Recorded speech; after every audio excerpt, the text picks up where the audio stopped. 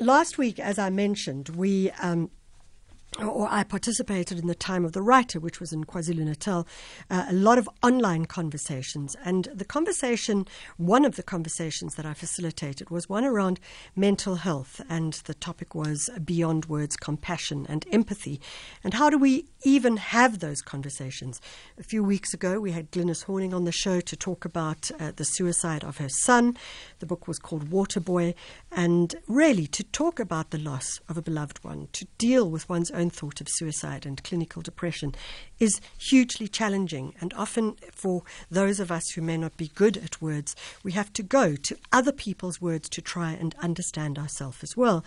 I thought it would be great. She is going to be talking at the Open Book Festival. She did speak at Time of the Writer, and I thought it would be great for us to maybe take a step back to RELEBONE RIRHANDZU eAFRIKA's book, Broken Porcelain, A Mental Illness Journey. It's published by Blackbird Books, and it was published this year, 2022. I actually always thought it was last year, but it was this year, which is just in the last 2 months. I mean, RELEBONE, it's just a few weeks ago. RELEBONE, thank you so much for joining us. Thank you for having me. Good morning. So, RELEBONE, we have spoken about this book on Time of the Writer, and if people are interested to see that panel discussion, it is in fact online, and it was a really fabulous panel discussion, and I put fabulous into an inverted comma because I don't mean it was like fun, but it was really fascinating. It was authentic. I think what was really powerful about it was how authentic everyone was. Yeah, absolutely. RELEBONE, the book that you've written, Broken Porcelain, A Mental Illness Journey, I suppose what I like about it is that it's a series of essays. And because it's a series of essays, you almost feel like you can go, okay, what do I want to look at today? Do I want to look at the chapter on the part on doing the work? Do I want to look at what it means to go back into one's history and try and understand that? What are my feelings? Each part of the book has a series of chapters which are a series of essays talking about different things. And just from your point of view, writing it this way, tell us about that. I think what I love about the essay format is that you can make a point in a very succinct way and be able to kind of tease out an idea, almost from beginning to end. Not to say that each essay encapsulates the entirety of that topic, but to just say, well, here's a beginning way to think about this particular topic. And I love essays because you can read it on the train. You can read it while you're waiting in line for your medicine at Kim or whatever. Yeah. But it's just the creative essay especially, I think, is a lot less intimidating than larger texts or academic texts may be. In fact, I find that it kind of bridges the gap between what fiction does really well, which is to make us feel and involved in all of those things, and what academic writing does very well, which is to make us think, but it's not always accessible in terms of language and even just being able to find the work. So, this is why I thought essays are going to be the way that I do it. It's a very beautiful form, as you say, because you can have an intensified read, but you can also pull back then and give yourself a breath to then think about things and then go back in again, which I found very moving, actually, in terms of the process of reading Broken Porcelain. RELEBONE, I was talking to Vasti earlier and about the zeitgeist of the country, and in your book, you describe South Africa as being highly traumatized and a highly traumatized nation, which also stigmatizes seeking help for mental illness. Talk to us about that in your own experience. I think the more I looked around after being diagnosed with my condition, the more I realized how many of us are hurting, but hurting in secret. I love that you talked about living your best life and the toxic positivity surrounding that. I think as South Africans, we're so tired of feeling in pain, and I mean, it's a completely normal reaction to trauma to not want to feel it. We're so tired of feeling in pain that we run towards, healthy, what do you call it? Positive thinking, Just think positively, just pray about it. A lot of our people don't know how exactly to do it. And the sad thing is that the moment you say anything about mental illness to those around you, they immediately have this idea of a deranged person. And so they think, well, I don't want to be that. I'm not that, you know. And that makes it harder for people to take a step back and say, you know what, I think I may need help. It's funny because my cousin's sister, we call her, she's older than me and she's had 2 children, and she said when she was thinking about my book, she sat down and she thought, no man, this makes sense, because even postpartum, I have had very different feelings than I had before I ever had children.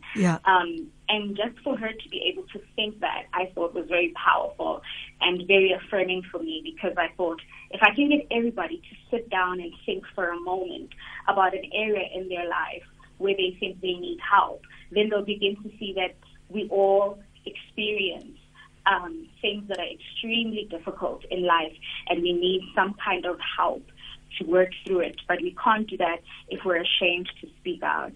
You know, I loved in the book you spoke, and I'm quoting you here, about the get it together. Like, you know, there's kind of like the get it together brigade, who are like, just get it together. And to me that feels like it makes a mockery of like saying, well, I'm in this space right now. And maybe getting it together means just being in the space. Maybe getting it together means that actually it's going to take years. Maybe getting it together means that I do have to go and look at what medication means. But this idea that you like expected to just, quote unquote, get it together. Yes. It puts so much pressure on us as a society. And the funny thing is that nobody can sustain it. And yet we still all want to rush towards this idea of getting it together, of perfection, not realizing that, you know, us being here right now and going through the moments that we're going through, that is us together. We are in one piece, you know. I think I was saying that I'm alive, so there's that. And you think it's terrible until you realize that you cannot, after all, live and laugh from the grave. And so what a lot of even medical practitioners don't understand is that I can't always thrive. Maybe thriving for me means that I was able to make my bed and make a good, healthy breakfast, take my medication, stay on track, take a walk, you know, and rest, which is also productive. Because rest is absolutely necessary, and we always think, I have to be doing something. There's so much that's happening in my life that I have to work on. But I think having a much less harder perspective on ourselves and our lives will show us that we're actually okay where we are, whatever the space it is, because you are here, and that is everything. You know, when you talk about the idea of finding health, you write about it very beautifully in one of the parts of your book called The Goodbye Letters. And you write these letters, I'm actually getting goosebumps just thinking about it again, where you write, dear fear, dear shame, dear control, dear victimhood, and even dear death. And to give a personality to those characters in your life, in the Goodbye Letters, is an extraordinary way of, as you say, dealing with it, but dealing with it with kindness. And a level of gentleness as well. Just describe that particular series of essays. I think what has helped me in the past, because I grew up loving writing letters to my friends in primary school before we all had cell phones. I'd write little notes, I'd write letters, and we even had pen pals.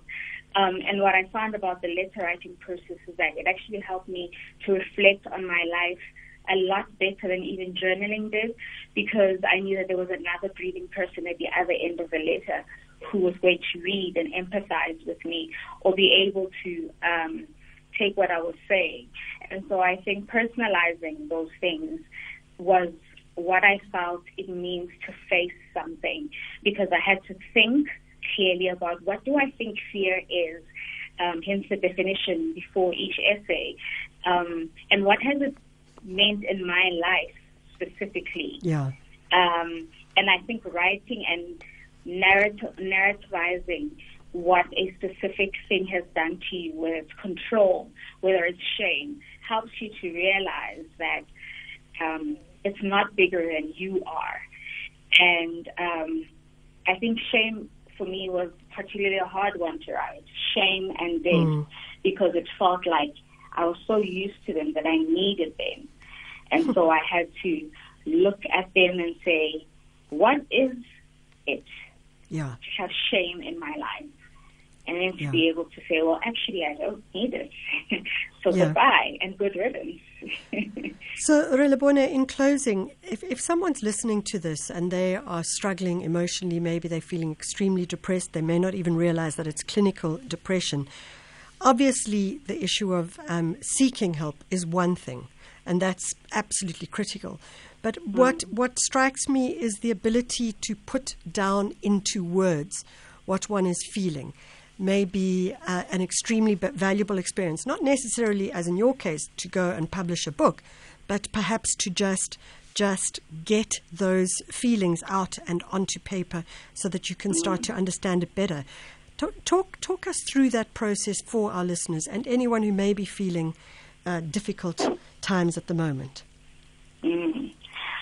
I think the most important thing for anyone to do if they feel that they need help is to write down what they are feeling.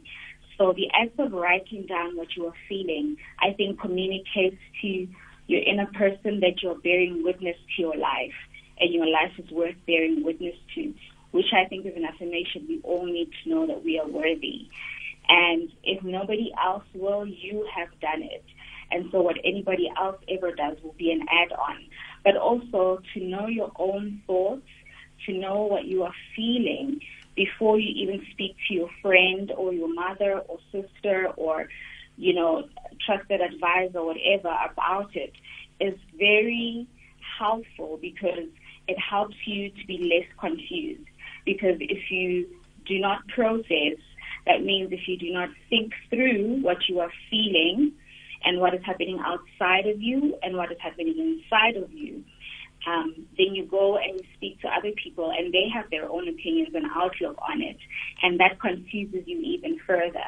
And so I think just to start by writing down what you are feeling and look back over it 6 months from now, and you realize that some of the things that you felt seem much smaller now that you've passed through them. But you also realize that some of the things that you felt were so necessary and important for a specific understanding and part of your growth. And then you realize also that some of the things you thought were wrong. Maybe there were some of the things you thought that were quite negative about yourself. And you look back on it and you're like, wow, I can't believe I wrote this about myself. Yeah. To actually see it in writing just gives you that a different perspective. It's like you're looking on the outside in. And I'm sorry, but I've forgotten. No, that's you've nailed it. We're going to leave it there. RELEBONE RIRHANDZU, eAFRIKA, the book Broken Porcelain, A Mental Illness Journey, a series of essays published by Blackbird Books. It's a great one, and if you are in Cape Town, go to the Open Book Festival where she will be speaking. If your name is Bonga and Katlehong, this is your song.